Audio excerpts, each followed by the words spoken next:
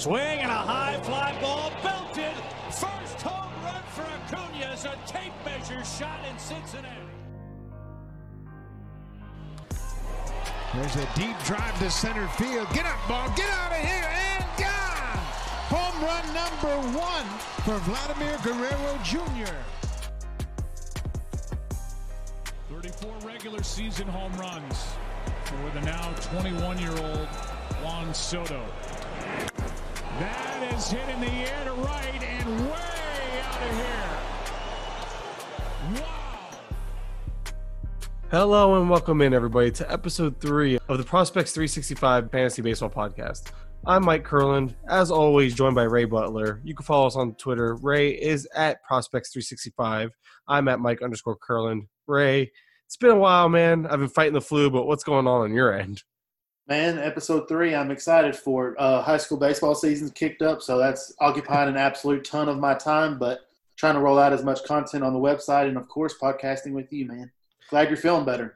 Yes, and to everybody else listening, we were supposed to record like earlier, actually over the weekend, and I felt like I was dying. The day we were supposed to record, it was Saturday. I go home from work, and I swear this thing just punched me right in the face. I was down. I was done. I'm behind like 4 articles. I'm behind. I haven't done anything, man. This is it, and I'm glad we finally got around to doing this. And speaking of of all your material, we're actually going to be highlighting a few things from it. Episode 3 is just going to be a little of everything. We're going to talk about the article you just released over there on Prospects 365. We're going to talk about some of the prospects. Of the top 200 you have, I should say. You've released 80 of your players, and we've got some questions on them. So we're going to talk about a few of those players. And then we're also going to talk about some of your 2020 high-value active lists, your infielders, I should say. So I don't think I missed anything from the list of stuff I'm looking at we're going to be discussing tonight. So it's going to be busy.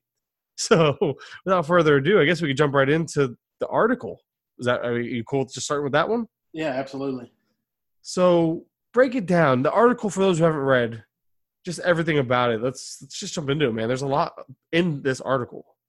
There is. So at the end of last week, I was having a DM conversation with Connor Kirkon from Six Man Rotation. And I basically kind of threw out the question. We were talking about Ketel Marte and kind of the validity of his breakout last season. And I kind of threw Connor the question, like, have you seen a valid, well-researched article on the players who could be most affected if the ball is not juiced again in 2020? And we both, like, he kind of searched through the internet, I kind of searched through the internet, and we didn't really see very much. And that kind of led us to the discussion of, how would one go about kind of gathering the most valid research that would give the most valid, real results of players who benefited the most, the players who benefited the least, so on and so forth. And, we kind of bounced some ideas back and forth with each other, kind of the route that we should take that would give us the most valid results. And, Connor, of course, it should be said that this train would have never left the station without Connor. Connor was the lead actor in this entire process. His research ability is second to none in the entire industry. He knows how much I think about him. We discussed several different things. We threw ideas back and forth, and it seemed like every time we would get to the end of one thing, another door would open, and we would decide, yeah, we need to dive into that, so on and so forth. And we kind of eventually we got to the point where we had decided that the biggest Wobacon difference from last season compared to 2018 was an exit velocity between 95 and 105 miles per hour and a launch angle between 20 and 45 degrees. That was the biggest difference. It seemed as though the ball had the biggest difference when it was struck at that exit velocity and at that launch angle. So from there, we kind of created what Connor in the article describes as a benefit ball. So we gathered the information, how many times a player hit a ball between 95 and 105 miles per hour at a launch angle between 20 and 45 degrees. And it became quite simple. The players who hit the most batted balls with that data, it was pretty easy to draw the conclusion that those players benefited the most from the ball having less drag last season. And our results were pretty interesting. Out of the most notable players who kind of, it really appears, perhaps benefited the most last season, we have Cavan Biggio, Anthony Rendon, Nick Castellanos, and Eduardo Escobar, which Escobar's kind of been the talk a lot this offseason as, was his 2019 fluky? And it appears, according to the ball and the benefits he received from the juiced ball, there's a good chance, or at least a decent chance, that it was. And on the flip side of that, we also found players that kind of benefited the least from the juiced ball. Players like Rafael Devers, Pete Alonso, Anthony Rizzo, and Joey Gallo.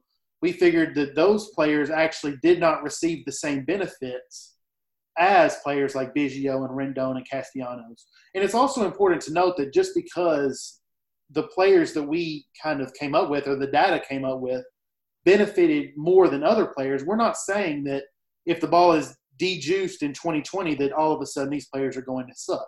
Obviously, Anthony Rendon is going to be an above-average offensive player in 2020 as long as he stays healthy. But what we are saying is that perhaps, Anthony Rendon, by weighted runs created plus, had his best offensive season of his MLB career in 2019. And perhaps the ball played a small role in that production. And, of course, if you look at the strands that we used, when a batter hits the ball between 95 and 105 miles an hour at a launch angle between 20 and 45, that is really, really solid contact. So because these players hit the ball in that strand more than others, they would have made offensive gains anyways. But we also believe because of the ball that had the less drag, the juiced ball, that they kind of benefited more so than they normally would with a baseball that had a normal amount of drag, or I guess the common phrase is a de-juiced baseball. It's very interesting. And some of the names that, looking at the names, Escobar was the one that you obviously pointed out, and that's the one I agree with. He's actually been somebody I've been banging the drum on since mid-season of last year. Like, sell high, he's not going to sustain it. And if you look at the second half, it frustrated me because the counting stats, he sustained it, but his batting average took a big hit. And that was just in the second half last year. And he's the one that really stands out here as he aggravates me. I don't know how much, but like you said, this isn't like a end-all be-all, like they're going to regress. But it's just like he had his breakout season all of a sudden in his age, 31, 32 season as well. And on top of that, I mean, as far as the only real change you see in the profile is that he pulled the ball an obscene amount. So obviously by pulling the ball, that's also going to generate further, power output. With that said, though, that seems like something that, although it's a change, it doesn't seem like it's sustainable, and it's not something he's ever done before. And I think these guys, like specifically, I'd say Escobar and Rendon are the two that, unfortunately, even with the ball being, if the ball happens to be de-juiced, I think they're both set to regress anyway, because when you have a career best year, it's rare that you repeat that to a T. You know what I mean? And so I'm expecting those two to regress in a sense anyway. So this almost just validates that in a sense. But then you have guys like Castellanos, where I feel like he surprises me because I didn't really see his production as being anything ball or juice ball driven, just because there wasn't much to it, especially in the first half prior to the trade. So now even if he was going to regress, moving to the ball, now that he plays for the Reds, that ballpark can hide a lot of those regression potential. A lot of that regression potential. So, I think like people like Max Freeze, who have that's at Freeze Stats on Twitter. You should be following him. Yeah, he's a smart guy. Oh, absolutely. He's published things like expected home run rates and things like that. And I think he's not the only one. And Castellanos is a guy who has been very popular in those articles. And he did have a massive amount of balls that were barreled between 95 and 105, launch angle between 20 and 45, but the stadium in Detroit kind of masked some of the benefits with the surface stats like home runs and things like that. Mm-hmm. So I think the hope there, if you are on Castellanos this season, which I am, I'm trying to gobble him up as often as I can. I think your hope would be that Great American Ballpark in Cincinnati allows him to benefit more so than the ballpark in Detroit did. Yeah, a lot of those, not a lot of them, but a good amount. I'd say a good amount of those doubles will leave the ballpark here, which is because he hit 40 doubles last year. It's ridiculous. Oh, it was an insane amount. And I think one of the most interesting things to me was I thought that Connor and myself would run all this data and we would open and shut doors and then open another door, shut another door in this never-ending path. I was certain that at the end of this path, we were going to see that Ketel Marte was a major benefiter of the juiced ball last season, and he wasn't. So that it was surprising to me. It really validates what he did last season. I know Connor has been a fan of his for a while. Connor is a fan of evaluating max exit velocity as it relates to a player's raw strength. And I think Marte had something like a max exit velocity of something like 116, which kind of speaks to how strong he is despite the fairly small frame. So 6'1", 165 is what he's pegged at on Baseball Savant. Right. His sprint speed, and since you're there, that's above average as well, right? 73rd percentile, yes, sir. Yeah, he doesn't like to run as much as he could. So which kills me, which is actually why I was in on him for that last year, just for the fact that I thought at the end of drafts you can get him, he'll give you 10 or 15 steals with 20 steal upside, and then he turned into the power hitter. I'm not expecting 30+ home runs, but what is encouraging, because it wasn't just the power. Obviously, the breakout was there, but the launch angle change, he literally doubled his launch angle. So he obviously made a point to put the ball in the air more. With it, he almost doubled his barrel rate. So you put that hit tool, and you add a little loft to you put any type of ball in the air these days, and that hit tool together, you're gonna get good power output. You just are, especially in today's climate. But say the ball loses some juice or whatever, I still think he's a 25 to 28 home run guy, which is still solid. And you're getting that with a good batting average. And he had 10 steals last year, so why couldn't he steal 10 more again this year? I think he's a solid all category producer. So I really like Ketel Marte. Yeah, and I'm buying him. Yeah, and he was on my high value list last season, but I would be lying to you if I thought he would do what he did. Yeah, exactly. I mean, anybody who was in on him last year, you won. You cashed. Go to the window and cash out on Ketel Marte. But there was no one who was saying this cat is hitting more than 30 home runs. There was nobody saying nobody even said he was going to hit 20. I can tell you right now, if I go back and listen to my podcast, one of my very first ever podcasts, I talked him up, but I said he had 15 upside at most. That's what I called it. I'm not gonna lie. That's why I was that's where I thought he was. I thought he was just gonna be a solid little power speed combination, but nothing nearly what he did. He came up short. I was on the same page, and he had 3 positions of eligibility: second base, shortstop, outfield. I'm man, he's a bench bat. I can plug him in, and he's not going to hurt me too much. And he ended up being a league winner last year. Yeah, it's crazy. Now let me ask you this: it's kind of a little tangent, because we're good at this once we get talking. Are you one of the people that find yourself now, because of how cheap he was last year, how you had him for cheap? Do you have a hard time paying up that 3rd, 4th round price tag for him? I've got one share in a Fantrax Best Ball $100 buy-in. Yeah, I guess you could say so, just because the track record of such massive success is fairly limited. I think the research that Connor did it makes me a little bit more optimistic that if the ball is different and the ball goes back to normal this season, that Ketel is still going to be a power hitter. So I'm now, I guess you can call that an effect of the article. I'm now certainly more optimistic that, I doubt he hits more than 30 home runs. Maybe I'm wrong. But I think it's very fair that you can kind of pencil him in, as long as he's healthy, for anywhere from 20 to 30 with a little bit of speed and on-base skills that won't kill you. Yeah. No, I really do agree. I really like his skill set. I think this article helps validate his draft price a little bit. It really does. And I was telling you, I'll be honest, I didn't get a chance to read through it all yet, but from what I did read, it was very interesting. And it's my big thing is you put the numbers there to back up your research, which was kind of cool. So at the end of the day, it's a great article. You should read it. I've retweeted it. You tweeted it out. It's on your site, prospects365.com, correct? That's the website? That's absolutely right. And a couple things, Connor says in the article that, batted balls are notoriously noisy anyway. So it's not like the article, we're not saying that the article is the red words in the Bible.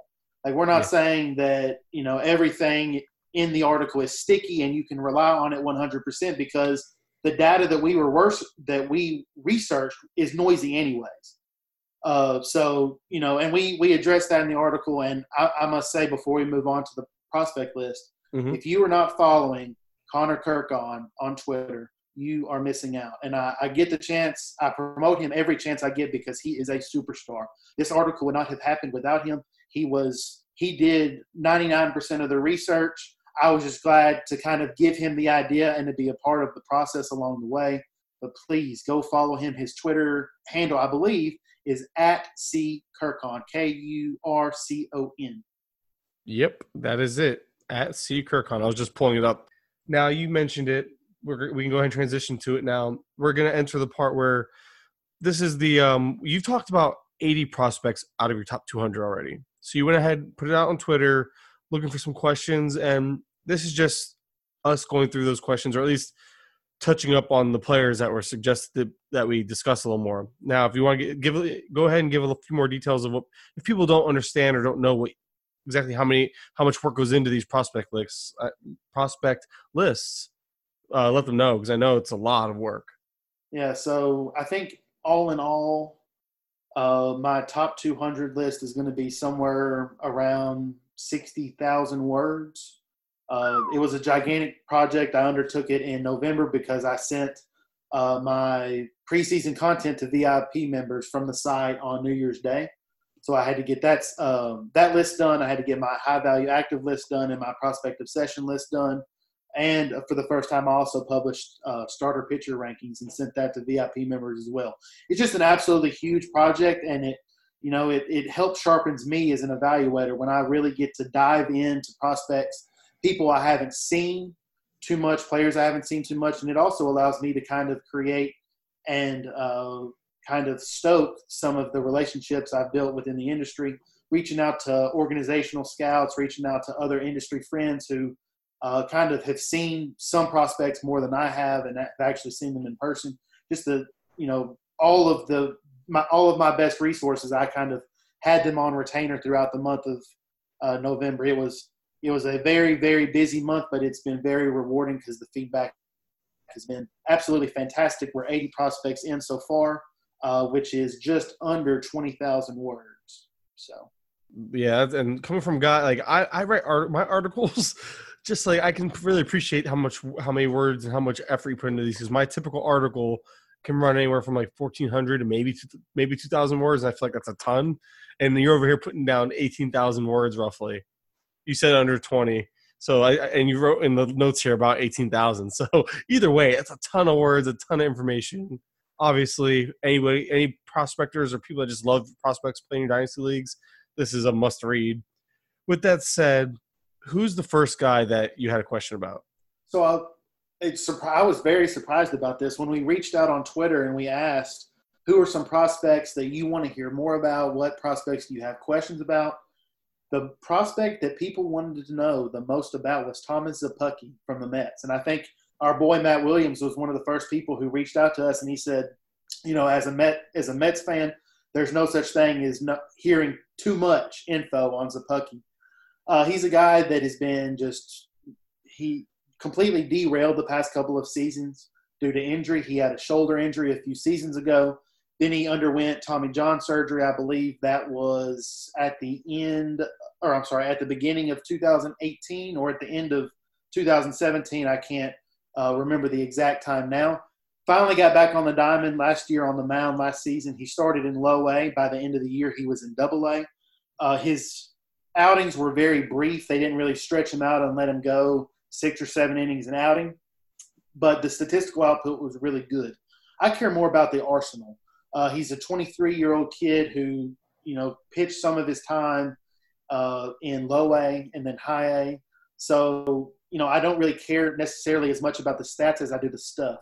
And the stuff is pretty good. He's a sinker changeup guy. And, of course, his best pitch has always been his curveball. It still is. The sinker and the changeup, they mirror each other really well. That allows both of them to play up decently well. The curveball is the swing and miss pitch. Whatever strikeout viability he has, it is based on that pitch. I don't think there's top of the rotation upside here, but there is certainly big league rotation upside. I think he can be kind of an SP4 that is always kind of sneaky from a strikeout standpoint. Perhaps the biggest side note on him was that the Mets added him to their 40-man this offseason. So at this point, being 23, he'll pitch quite a bit of the 2020 season as a 24-year-old. He's only one call away from New York. Of course, the Mets rotation is really deep, and it got deeper this offseason with additions like Rick Porcello and Michael Wacha. But I could foresee a circumstance, perhaps towards the end of the season, or if the Mets are bludgeoned with injuries, that Szapucki is a guy who could get a look. The biggest thing with him, of course, is always going to be him staying healthy, durable. He kind of got a little nicked up. There was some arm soreness reports at the end of the regular season. He was slated to pitch in the Arizona Fall League, and that soreness kind of allowed the Mets to exclude him from their plans for the AFL. I reached out to one of my Mets contacts as I was writing my list, and he said that there's no reason to suspect Szapucki will be anything but 100% entering the new season. So really excited to see him. Most of it should be a AA. I assume some of it will also be in AAA, especially since AAA will have the Major League ball. Like I said, it's not ace potential, but it is certainly big league rotation. And he's a guy that on can't think of the co-host on my other podcast on Bases Loaded, Zach. He's a Mets fan as well, and that's actually a guy he keeps talking about just on side text because he's a big Mets fan. He's been talking about him, is really excited about him as well. So I keep hearing more and more about this guy. I actually went out and added him in a dynasty league myself prior to even hearing you talk about him. He's gaining some steam, and I guess maybe like you said, it was one of those he was out of sight, out of mind, and now he's back and healthy, and people are starting to get that excitement. Even though, like you said, there's no real like frontline ace potential. There's still a solid pitcher to be had there, or at least potential to be had there. So yeah, three different levels last season. He only threw 60 innings, so of course, despite the fact that he threw at three different levels, the sample size statistically is pretty small. I personally don't see ace upside because it's a sinker. It plays better low in the zone than up in the zone, and we know that the straighter pitches play better and they miss more bats when they're elevated. I don't really see that much out of Szapucki. He doesn't get fantastic extension in his mechanics, but I do think the sinker and changeup can both be adequate big league pitches because they tunnel together well. They have similar spin. And then, it's pretty beautiful when he throws a better changeup. There's something aesthetically pleasing about a left-handed changeup that I like to see. But the curveball is truly plus. It's 60. Some could even argue it's better than that. It's definitely SP4 with some strikeout viability. Just please stay healthy. Now, would you say this is his make or break season as far as a prospect goes? I would say so. I mean, a pitcher who has thrown, I believe he has thrown a grand spanking total of 4 innings pitched. That was only 1 start in AA. He's going to pitch most of his 2020 season as a 24-year-old. So it's kind of time for him to, I won't say make or break because, there is certainly talent there. And being added to the 40-man does give him a little bit of a leash, I would think, especially if he does show decent durability. But this is a massive, massive season for Szapucki for sure.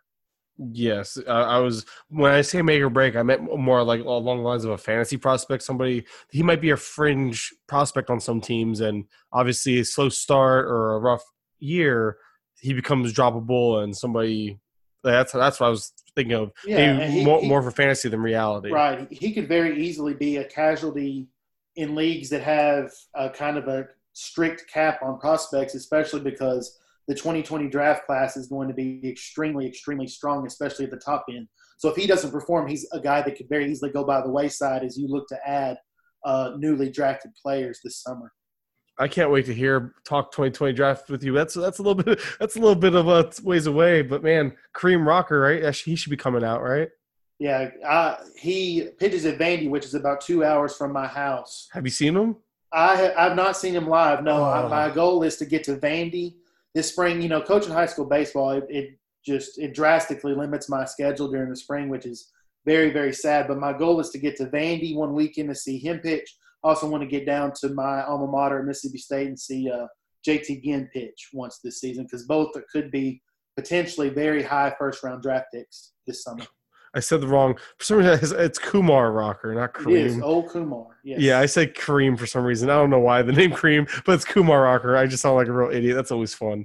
Anyway, that's why I'm not the prospect guy. No, but Rocker, man, you see those videos. He's electric. That is some serious stuff, man. It is. So I don't know. I'm a little jealous. I'm not anywhere near there to go see that. I'm in Florida. Maybe if he comes down and plays versus UF or something. That's right. We can talk about this all night. Let's go to the next guy on the list.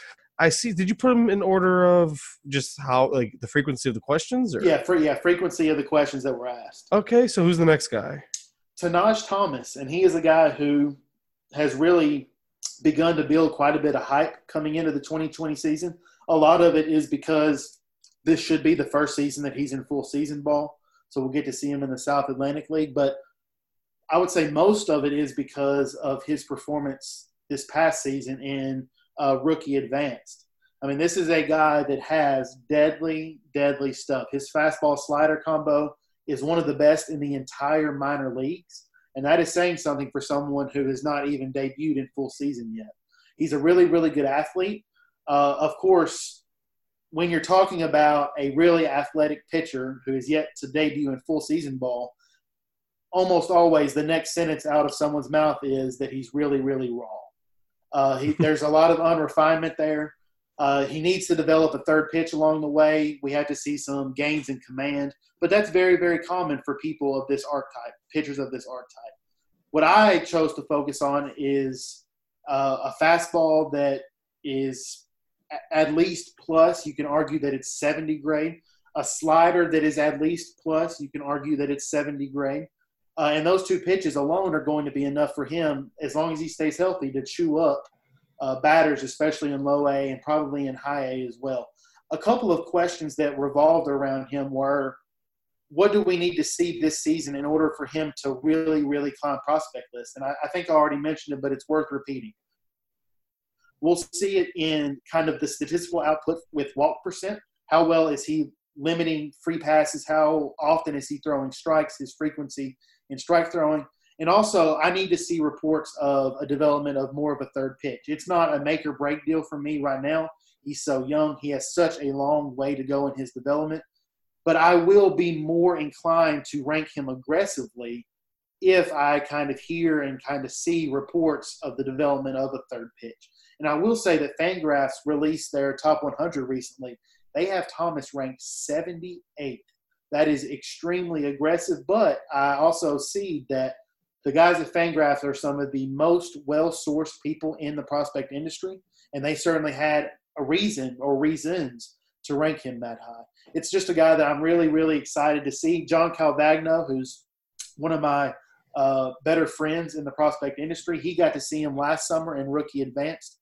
Now I would imagine he'll get to see him in the South Atlantic League this season. I'll kind of lean on him to see what he says. He published his scouting report on Thomas this summer, kind of began to draw some attention to him along with the statistical success. I mean, this is a guy that could be a top 100 prospect this time next year. And that's quite a bit of a jump for a guy who I currently have ranked 195th. Oh, wow. That's a pretty hefty jump, but that is just a testament to his potential, which is always fun to speculate on. But there's one more name here that I guess you had a lot of questions on, and he's a guy I'm seeing a lot of stuff about. So, yeah, I guess Pirates fans want to hear a lot about their prospects just because the team in Pittsburgh is not going to be very good this season. Quinn Priester is a guy, I think 3 different people asked me a question, or they wanted to hear more about him. He's a really interesting profile because he's a cold weather prep arm. And a lot of times when you're dealing with that profile, you're looking at a guy who is kind of more unrefined. He hasn't faced the top-notch competition that some of the Southern or Western kids have. I don't necessarily see that as much with Priester. I see a higher floor than I normally see with the cold weather prep arms. The arsenal is not spectacular. There's nothing there that you could really argue is a 70 grade pitch. I think you could make an argument on a couple of plus offerings, but for me right now, it's mostly 50s and 55s. I really like the mechanics. There's really very little violence there. It's low effort. We just need to see him perform over a larger sample before we kind of begin to really buy in. He's a guy that I ranked 196th. And his performance, I assume that he will be in the South Atlantic League. I would imagine that he and Tanaj Thomas will both be in low A to begin the year. I certainly hope they are anyways. And if he can make it throughout the season, if his Arsenal can kind of prove to be viable against full season hitters, then he's a guy that we're going to see really begin to bump up rankings just because, if he does unlock some of the potential within his profile, that is going to be paired with the fact that I kind of perceive him as a high floor pitcher as well. So it's a really interesting combination of skills. Like I said, the Arsenal is not overly spectacular, but he projects well. He's a good athlete, and he's kind of a little bit further along than I would have expected when I began to evaluate him, especially seeing as he is, he has the old stereotype of being a cold weather prep arm. So you mentioned, as far as I'd say, you almost sound the most excited, I should say, of Tanaj Thomas. Would that be? Yeah. Well, and the reason why I'm asking or mentioning that is because you mentioned him and his potential, jumping up the ranks, and that kind of goes right into the next point of these 80 you've already written about and released and discussed.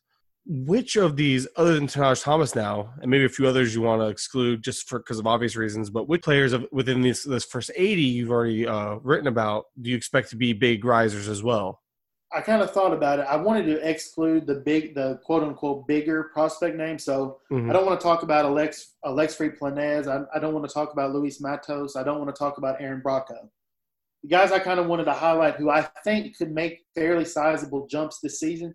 Blake Walston became my favorite prep arm from last summer's draft that I evaluated all offseason. A really amazing athlete, really underrated Arsenal, gigantic strikeout viability, especially from the fact that he's left-handed. I think he's a guy who could explode. I really hope the Diamondbacks give him a chance at Kane County this season. Johan Rojas is another name that I think. He's a good athlete. He's got really good bat-to-ball skills. He is going to – I would assume he's going to experience cold weather in Lakewood for the first time this spring, so I'm really interested to see how he handles that. Luis Rodriguez, the Dodgers' biggest J2 signing last summer, quite honestly, we don't know a ton about him. Even the people I reached out to that are kind of my Dodgers people, they don't really know much about him except for what we've seen and heard from scouting reports from the time he was signed. Ezekiel Duran is another player who was in Fangraphs Top 100 that was recently released. He's a guy that I thought I ranked him aggressively, and he's still outside my 150. He was a guy who had a ton of juice in 2018, didn't perform up to that standard, but he really bounced back last season. The question there is the swing and miss. I'm not all that worried about it, seeing as he hasn't debuted in full season ball.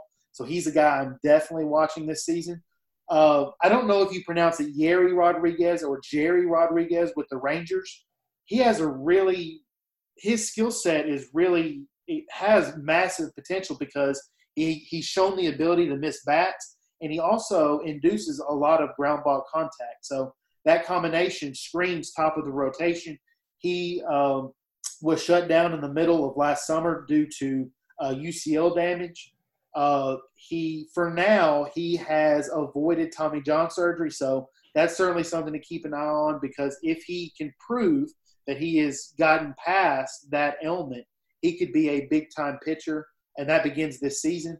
Mark Vientos with the Mets is someone who was really hindered from his home park last season in the South Atlantic League. He has massive power. It didn't always show up in his surface stats last season. Although I do think the hard hit rate was better than was anticipated. I think he's really going to bounce back, even though he'll be in the Florida State League with Ronnie Mauricio this year. I still think, even though the FSL really suppresses power, I think we see a statistical bounce back from him, and I suspect he'll be a top 100 prospect perhaps by midseason. And last but not least, Lewin Diaz. I think this season he'll officially cement himself as one of the the top first base prospects in all of baseball, especially with guys like Evan White going to probably graduate early in the season. He's a guy with a lot of power. I worry a little bit about his lack of walk rate and how that will look in AAA and at the big league level. But I comped him to the light version of Jose Abreu in my prospect list, and I meant it. This is a guy with gigantic power. And before we move on, I want to say one more note on Tanaj. He was a guy, when I sourced out my list to people in the industry and a few of my org friends, he was a guy that people kind of campaigned for. And they, I originally had him outside of my top 200, which means that his name and his write-up would not have been published on the site because prospects 201 to 260 were only sent to VIP members. And that was about 10,000 or so words worth of content, if memory serves me correctly. He was originally a guy outside of my top 200. The people within the industry, especially those who had seen him pitch live a couple of times, were like, you need to do what's necessary to make sure he makes the back end of your list. Because this is a guy who, if things begin to click this season in full season ball, you're talking about a guy who could have 2 potential 70-grade pitches in a fastball and a slider. So he's a guy that after the urging and after I dug a little bit deeper, he's a guy who I guess you could say, stuck my neck out there for. I know I'm not the only high guy on him in the prospect industry. But, yeah, there is certainly reason to be really, really excited about him moving forward. Just to recap those names, it was Blake Walston, Johan Rojas. Or is it Johan? I think it's Johan. I'm honestly, it's so weird. I was having this conversation with Ralph Lifshitz just before we went on. Like, I write hundreds and thousands of words about these guys, and I see their name on my laptop over and over and over again. And then I go to talk about them using my voice and my words, and I'm like, how do I pronounce that name? It's really, really weird, and it's something I hadn't experienced before the podcast. Exactly. I thought, like simple names too, like not even difficult names. I find myself having a hard time saying some of the easiest names at times. So I'm like, it just doesn't sound right when I physically have to say it. So I get it. And I also hate to mispronounce any names. That's always, I feel like to do these guys justice for sure. Yeah. So Johan Rojas, we're going to try this one again. Blake Walston, Luis Rodriguez, Ezekiel Duran, Yuri Rodriguez, Mark Vientos, and Lewin Diaz, which I'm happy to see a Marlin on your list here, by the way. Oh yeah, because I'm one of the few Marlins fans that exist. So it's nice to see. It's nice to see one Marlin. Although our farm is pretty loaded these days, so can't really. I heard the Marlins really stuck their neck out there for Lewin. They traded for him last season from the Twins. They traded Sergio Romo. The Marlins are extremely high on him. Statistically, he kind of popped. I know Matt Thompson from Prospects Live is extremely high on him. He's a guy that I'm really looking forward to kind of seeing and kind of digging a little deeper as the new season starts this year. And again, just looking at the surface stats, man, you would like to see him walk a little more, just because. But it looks like he just makes a lot of contact because the K rate has rarely been an issue. It's typically under 20%. Usually actually under 19% even. So, and you look at that comes with a batting average more than most of the time of late, as high as 290, 300. It's just like, that means there's just a lot of contact there. I mean, unfortunately, there's only so many, we don't have the same amount of information. I mean, although there's minors graphs these days and such, and this is where you come in because you get to, talk to a lot of people and all that. But just from a brief look at his profile, you see that there's a chance to be a solid. I'd say the high end there, maybe a 25 30 home run guy with a 270-ish batting average, maybe. Yeah. If everything you can went dream well. on that. I think that the hand-eye is fantastic. Yeah, that shows. I'm interested to see. It appears there's aggression there that's masked by the great hand-eye coordination. So I'm really interested to see the pitching in AAA, the sequencing and tunneling at the big league level, if that eats away with any of the on-base skills. Because if he can maintain 270, like you're saying, and even if it's 260 with 25 to 30, that's redraft value at first base. Yeah, especially I was saying today's climate at first base. You kidding me? Yeah, exactly. That's you're hoping for that type of production for sure. So that's Lewin Diaz of the Marlins we're speaking about, and that is that's going to wrap it up for that segment, and we're going to enter the final one here. And this is infielders from Rays, your 2020 high value active list. And what is the actual goal of the high value list?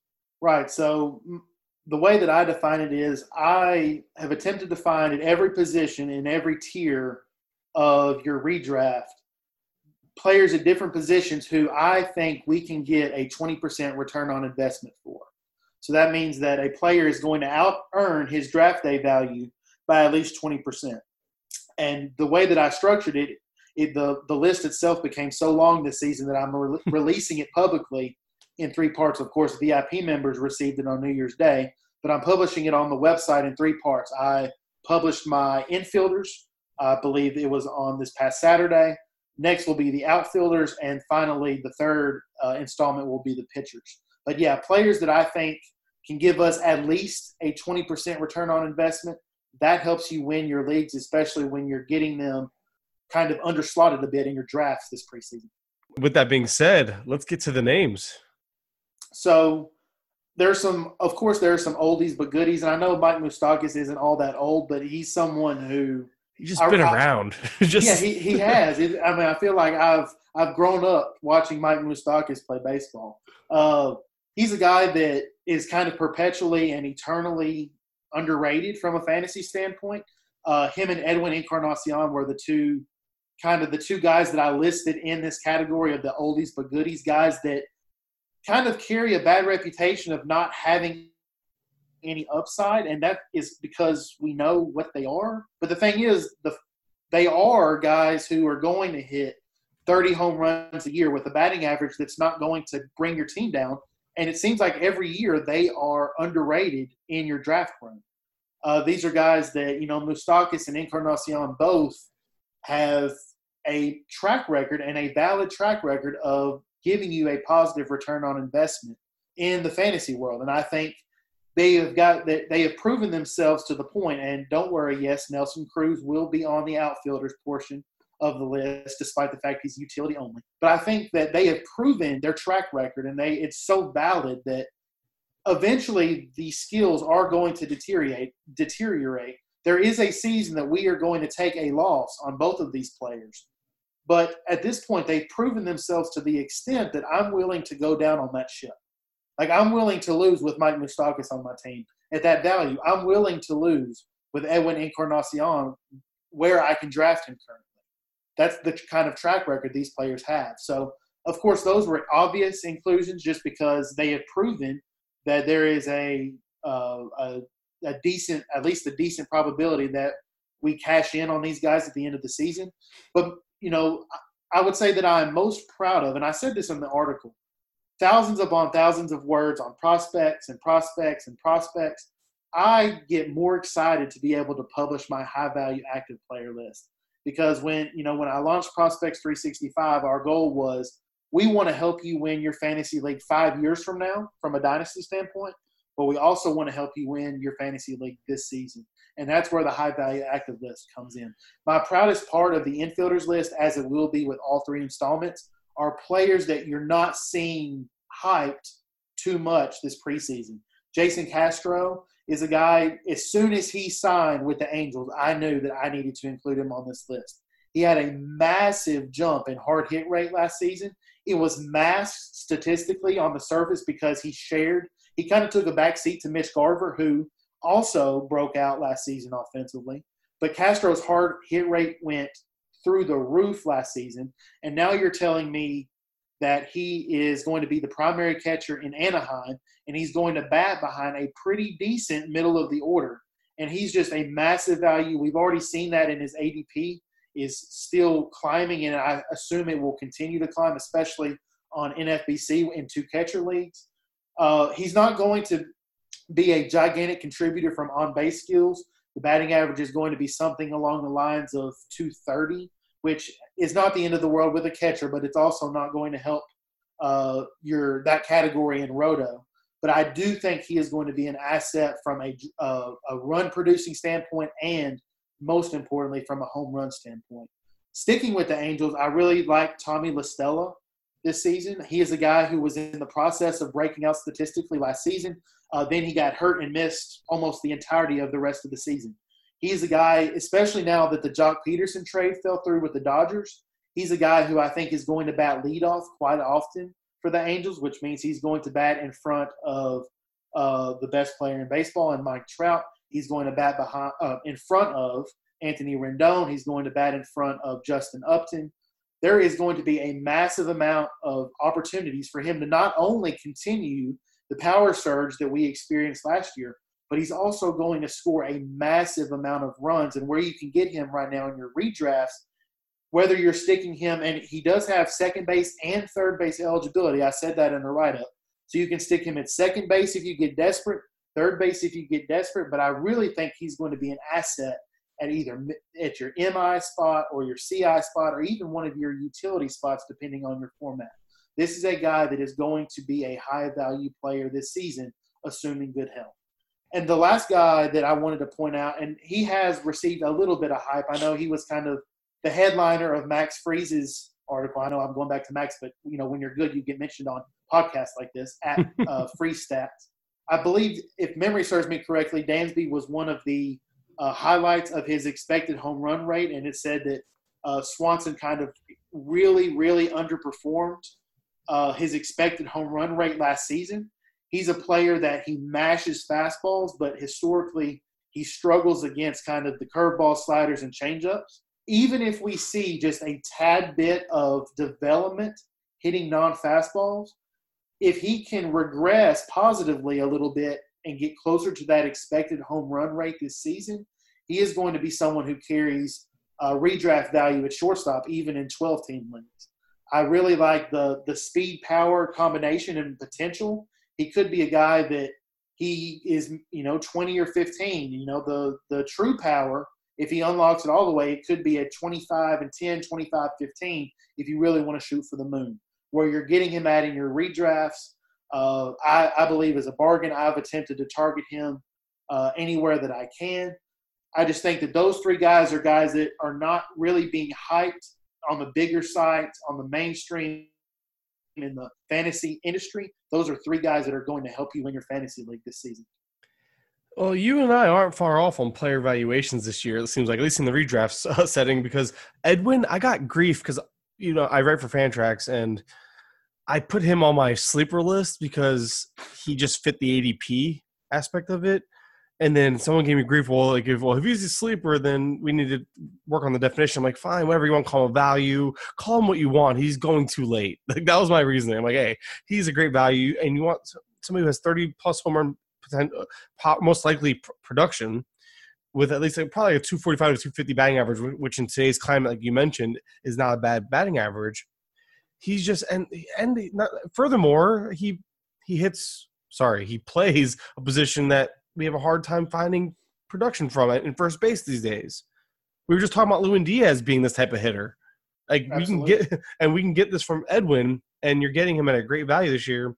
Same with Moose, who again has a multi-positional eligibility, second and third base, and also offers similar, if not better, production. At least maybe not the same power ceiling, but a better batting average ceiling. So I like those two. And then Stella, I've been up and down on him.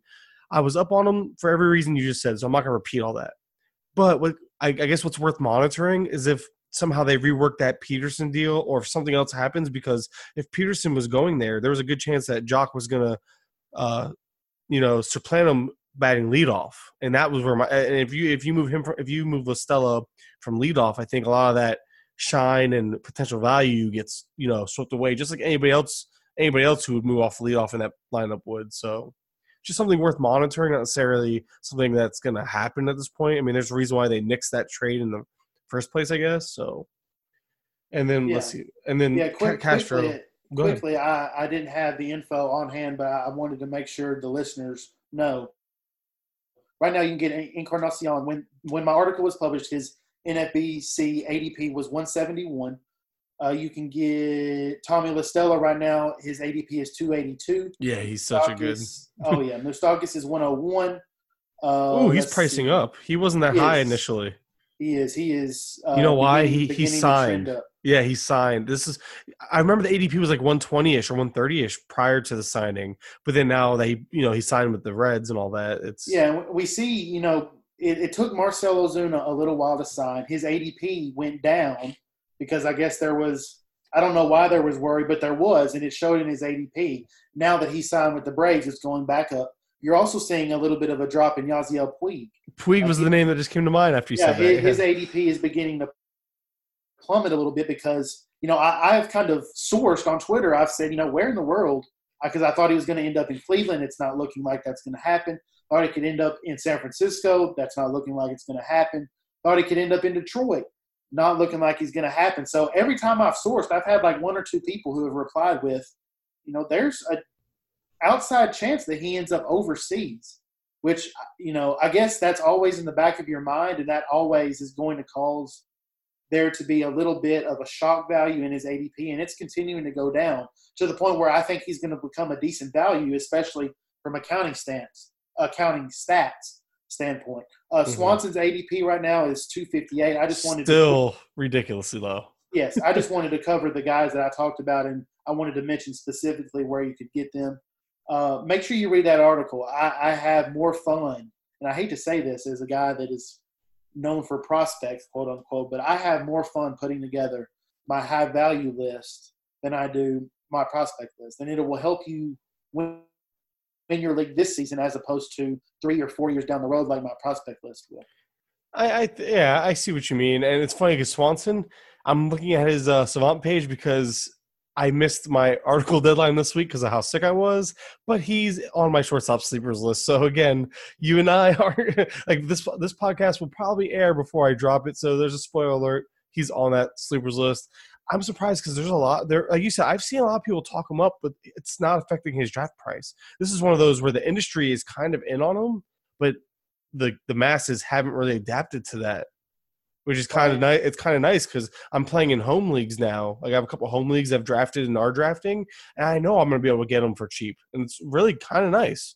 Yeah, I grabbed him in a startup dynasty a couple of months ago, and I think I have 2 shares in redrafts, and I think a little bit about the fact that we haven't seen much of a rise is a little bit the way that shortstop is structured as far as ADP goes this year. Most people, that's a position that goes quite early, and they're kind of set with tiers, and it just seems like because of that structure, people are kind of missing out on. There hasn't been an ADP bump, like you said. I'm good with him sticking right where he is because I'm going to grab him and I'm going to throw him in my middle infield slot. My wife is a absolutely gigantic Braves fan, so I'll get to watch him just about every night on our TV. He's a guy that I like. I enjoy rooting for. He's a Vandy kid, same state that I live in. And there is. Don't get me mistaken. I know that the surface stats have not been overly impressive so far throughout his MLB career, but there are some really, really strong and loud raw tools within there. It's just going to be all about can he hit pitches that aren't fastballs and do damage to them. If he can, there's some offensive stardom there that we just haven't quite seen yet. But that's a pretty big hurdle to climb. I really hope we see a little bit of development this season. And you started to see a little bit last year. You had a little bit of a launch angle change, and it's kind of increased last 3 years. Sorry, there was a dip 1 year. But with it, the sweet spot percentage went up. His barrel rate literally almost tripled. Like his career high was in 2016 with a very small sample size at 7.1%. And then that was until 2019 where the last 2 years it's been 3%, 4.1%, and then 2019 was 10.1%. That barrel rate with the swing change or with the launch angle change kind of came together, and that's going to lead to that power you were discussing. And then not to mention just everything, he's maturing as a hitter. People forget he is only 26 years old. People are just it's these days, if you don't succeed right away, you're just never going to. People forget that prospect growth isn't linear, which is a quote that I always hear from Paul Sporer, and it's true. Prospect growth is not linear. He could be coming into his own because right now he is technically entering his prime. People just are so used to the Harpers, the Trouts these days, the Acuñas coming up here. Well, there's more. Soto. I mean, you see these guys coming up and setting the world ablaze, in their early 20s, and that wasn't always the case, and that won't always be the case. This guy could very well be just now getting to that point because he's entering his age 26 season. Absolutely. I think he was always perceived as a better real-life prospect in fantasy because of course, the defensive prowess at shortstop. One thing, of course, I think there's a couple of factors playing in his favor this season, and one of them is the fact that he is batting in one of the best lineups in the National League, yet he's going to be slotted at like 6 or 7. So there's not going to be a ton of pressure on him to produce. Hopefully that means he sees more fastballs than he would if he were batting in the middle of the order, and he can take a deep breath, know that, there's not the stress on him to produce like there's going to be on Acuna Jr., on Albies, on Freeman, on Ozuna, things like that. And hopefully he kind of just sits back in the 6-hole or 7-hole, and we just kind of begin to see that uptick that, the analytics say that we should see it. Now we just actually have to see it, and we need it to positively affect his performance on our fantasy team. I think that's a perfect place to wrap all this up, because we can talk about – I know I could talk about him all night because I'm getting really interested. He might be the subject of my next deep dive article because there's just a lot of interesting growth in his – I want to keep digging, but now is not the time nor place. So tonight we discussed the findings and some of the interesting names from your article, Beneficiaries of the 2019 Draft Baseball. We discussed some of the more popular names being talked about as far as when you reach on Twitter from the 80 prospects that you've written about and released on your site. You discussed the potential big risers amongst these 80, excluding some of the bigger names or more obvious names. And then we discussed your high value active list, some of your infielders, I should say, from that said list. So, wow, there's just so much. It's a testament to how much work you put into this, how much you're doing right now, and what can people expect from you going forward? So I'm going to do it one more time just because he deserves it. If you're not already, follow Connor at CKURCON. I promise he is worth a follow, so do it. We are very, very close to announcing some new additions to the writing staff at prospects365.com. I am not exaggerating when I say it will be one of the biggest announcements in site history. Some really, really, really big and cool things we've got in store. Hopefully we'll be announcing that information relatively soon. Other than that, just the continuation of constant content. Of course, my top 200 prospect list, we continue to roll that out, 20 prospects at a time. But it's also more than 4,000 words at a time, so there's a lot of content there within those 20 prospects. Here within the next couple of weeks, I'll release the outfield version of my high-value active list and the pitcher version of my high-value active list. So be on the lookout for that. Those are always two of the most – or that series is always one of the most popular things I publish each preseason. Of course, the Prospect Obsession list will be closer to opening day, along with both my MLB and Prospect Bold prediction articles. Just an absolute ton of content being rolled out on the site. Mike, I think this has been a fantastic episode, man. It was a lot of fun, man, and I was just glad I had the chance to talk about some of these redraft guys because the prospects are all you. I've always told you that, except for the occasional Marlin prospect because I try to familiarize myself with them. But in all seriousness, I had a lot of fun, man. I always appreciate it. And as always, guys, hit us up on Twitter, that too, but hit us up on Twitter. You can find Ray, of course, at Prospects365. You can find me at Mike_Kurland. We love your questions. We love answering you guys. We love interacting. So, again, you can find us there. And as always, if anything related to Prospects365, you can find it on the website at prospects365.com. And other than that, guys, we appreciate listening as always, and we'll talk to you soon.